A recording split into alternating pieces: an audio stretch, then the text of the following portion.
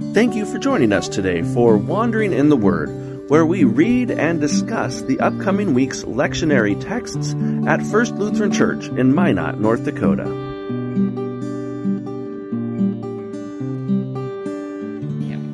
You guys are such nerds.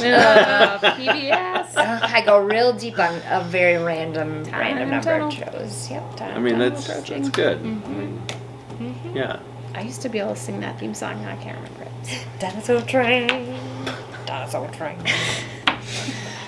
Well, hey, everybody. This is Wandering in the Word for Sunday, October 30th, 2022, which is close to Halloween. Yes. So we've been talking about Halloween costumes. But now we're going to switch gears and talk about the Bible. Yes. Because that's why we're here, really. That's why It's we're to here. wander in the Word, wander in Scripture. Yes, and this Sunday at First Lutheran, we have like a double header of sorts. Very exciting. It's Reformation Sunday, celebrating Martin Luther, the 95 Theses, the Reformation of the Church 500 years ago, and Confirmation Sunday. Get excited, people. Yeah, so we'll have two services. And break out your red. It's a great Sunday to wear all of your best Yes. red clothing.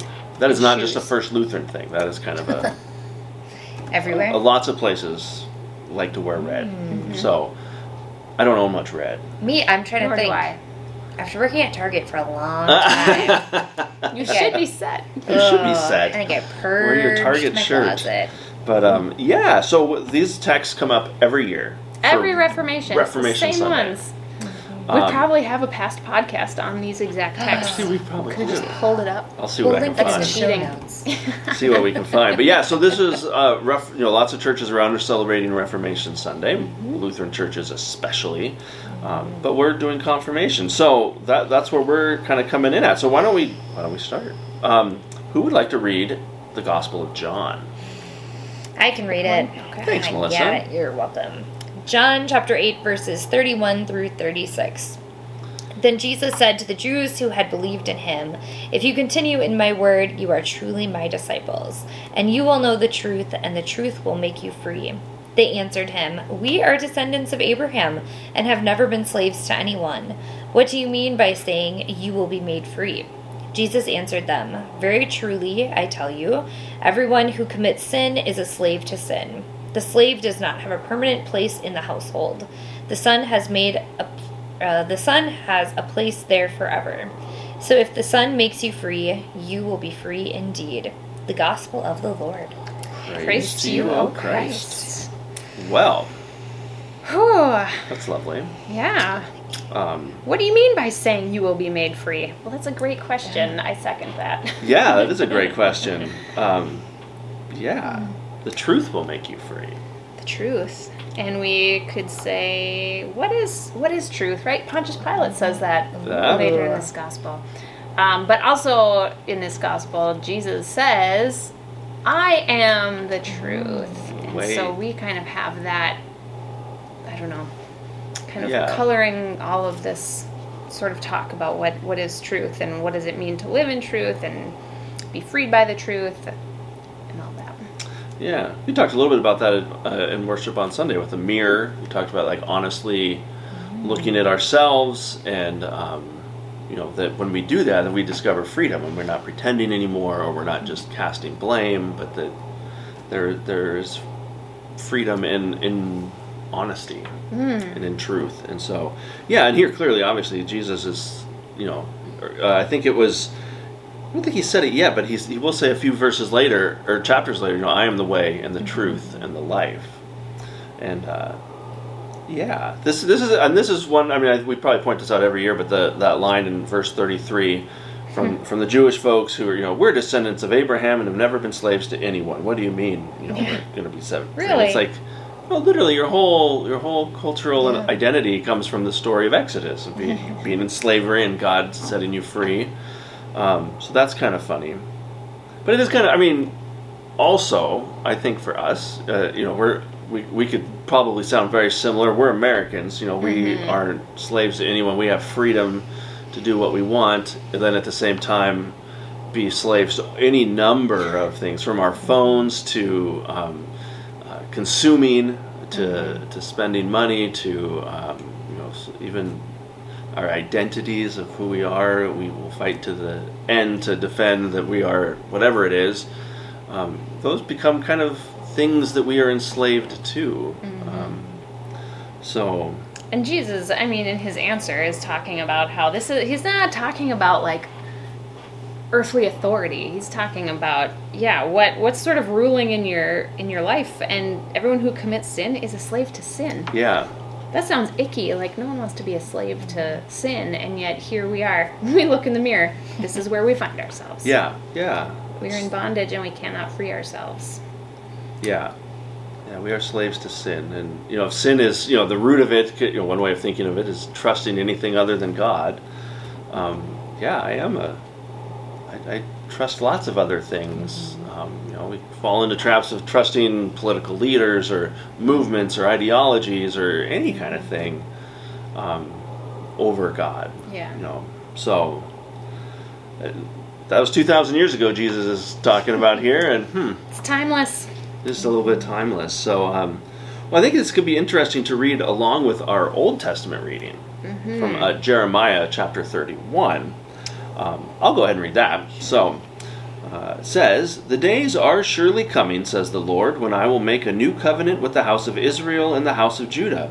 It will not be like the covenant that I made with their ancestors when I took them by the hand to bring them out of the land of Egypt, a covenant that they broke, though I was their husband, says the Lord. But this is the covenant that I will make with the house of Israel after those days, says the Lord. I will put my law within them, and I will write it on their hearts, and I will be their God, and they shall be my people. No longer shall they teach one another or say to each other, 'Know the Lord,' for they shall all know me, from the least of them to the greatest, says the Lord. For I will forgive their iniquity and remember their sin no more." The word of the Lord. Thanks be to God.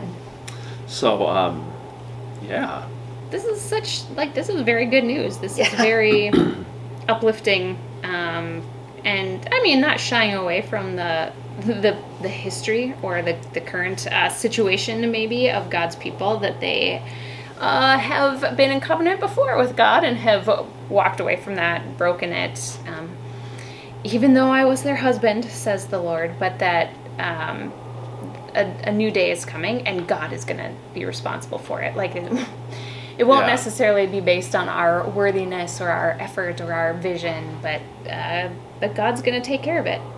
Yeah, it is kind of hopeful. It's kind of interesting too, that idea of like I will put the law within them and I will write it on their hearts. They're just going to know that I'm God. Like, there won't be any more doubt. Like, well, that's interesting. I heard, this is a vague memory, I should think before I speak, but the ancient way of thinking was that nowadays our heart is like where we feel things, especially love, right? But in the olden days, you felt things with your guts and you thought things with your heart. And so the heart is more like what we would equate to our mind, doing that sort of role and duty. But I mean, I think it works both ways. But when you just said it's the knowing, but having that sort of internalized within us, and the law and the identity and all of that, just so deeply ingrained. I love that. That's cool. Yeah, and we won't read it, but Romans chapter 3 reading for Reformation Sunday talks a lot more about like law as well, and kind of gets into that kind of idea.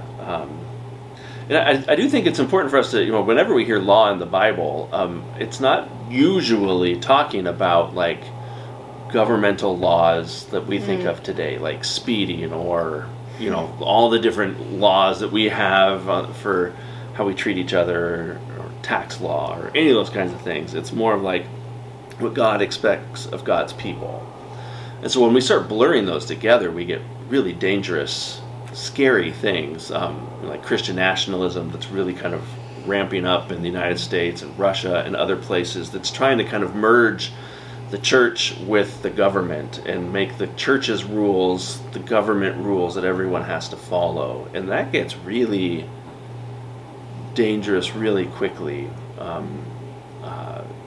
And so that, I mean, thankfully we have a constitution that clearly distinguishes those two in our country. But these laws that we have, these rules of faith, these ways of living are meant for those who are Christians or those who seek after God. It's not meant for common everybody in a society. Right. Yeah. I mean, in the way that, like, our great yearning as Christians, it would be that all people would know God and all people would be, would have this law written in their hearts. But it wouldn't be for the same purpose as our civic laws. There would be some distinction there, and that the enforcing of the laws that are written on our heart would be different from, like, our judicial system that's in place today. Well, because we recognize that, like, what is written on your heart might, to care for hungry might be different than who it's written on my heart to care for foster kids or something like that, right? I mean, like, we can't say, no, you have to care about the hungry first. I mean, there's overlap, but, like, the Spirit moves and speaks to us in different ways, and we have understandings and are different places in our faith, and it's hard to regulate that. It's impossible, I would say. Right. Yeah, because before we start putting, God's law or how we interpret Scripture into, like, the law of the land, we have to decide and agree on an interpretation of Scripture, and the church has struggled with that, like, forever. And so if we are going to neglect that task and then try and skip to enforcing this law, like the law of the land, like, what a mess. What a putting gigantic God disaster. back in the government. Yeah. Who's God? The Catholic, the Lutheran, the Methodist, the Baptist, the Jewish, the Hindu, the Muslim, or it gets lots of questions real quick, I feel like. But for us, like, as the church, as we gather to hear our sacred texts read to us each week, and to wrestle with those and try to understand what God's speaking to us today, that's our task to do for us and how we live. We cannot impose that on anybody else, nor should we want to. That's not what God calls us to do, I don't think. So it's the church's job, and that's why we're always reforming, right? always semper reformanda. Yeah, that's my fancy big word. Good job. The gold star. We talk about it every year. That in. Yeah, just wanted to throw I think it's Latin. Or is it German? I think it's Latin. That sounds Latin. German would have a little more like... Yeah, I think it'd have more guttural sounds if it was German. It's Latin. But I think it means always reforming or always being reformed. Yeah, so. Right. That Reformation is not just a one-time thing. And that's hard. It's a call. It's identity. We are a reforming church. Yeah. I don't think there's any doubt that the church is reforming. Because it has to. The world is changing so fast. We have to keep updating our... I mean, if we told if you would have been like in seminary, 10 years ago, like, you're going to be doing a podcast with the camera, and you're going to put it on this. Yeah. Like, I don't know how to do that. I think I've heard of that. And but here we are. We are trying to change and be faithful. Much like Martin Luther got to do with the printing press. Yeah, that's true. Yeah, that is true. We're going wild with the podcast on Facebook. So. Oh yeah, it's huge. Just fantastic. Well, anyways, any closing thoughts for these texts or Reformation Sunday this coming weekend? Yes, so let me just say one thing too. This was more related again to Romans chapter 3, but you'll hear it on Sunday, and it talks a lot about the law and being under the law and being outside of the law, because we are in Christ. And I had a seminary professor who said that he was a little bit crazy, but the shortest sermon, that's true. The shortest sermon he ever gave was he stood up at the pulpit and he said, "The law until Christ." And then he went and sat down. And they were just kind of like, whoa. What? Well, think of the onus that puts on the organist to sort of determine, like, is he done? Right. Yeah, is he coming back up? Should I start playing the hymn of the day? Or did he forget something? Yeah. Is he having a stroke? Yeah, seriously. But he felt like that really encapsulated this idea that we as humans live under the law and are justified by the law until Christ, which is a historical event at this point, obviously. And now we are no longer under the law. and yet the law has purpose. And so, I mean, he could have expanded quite a lot on that idea, but I felt like that was really the nugget. So some Reformation Day when I'm feeling really bold / lazy, I will do that sermon and maybe give Rita a heads up ahead of time. But I would hope so. She'd be in the bathroom. That's normally her time where she sneaks out and takes a break. That's true. Sorry, you did not hear that here. You have been outed, Rita. Yes, no. She'd be counting heads or like getting the music ready and be like, wait, what? I gotta, what? Is it my turn? So, well, on that note, that's great. We know what Pastor Brandy's sermon will be someday. Yep. It's just going to be those 4 words or whatever. But anyways, we are glad you could join us today for Wandering in the Word for October 30th, 2022. For Pastor Brandy, Melissa, and myself, we'll talk to you again next week. Take care, everyone. Bye. Bye. Thank you for joining us today for another Wandering in the Word podcast here at First Lutheran Church in Minot, North Dakota.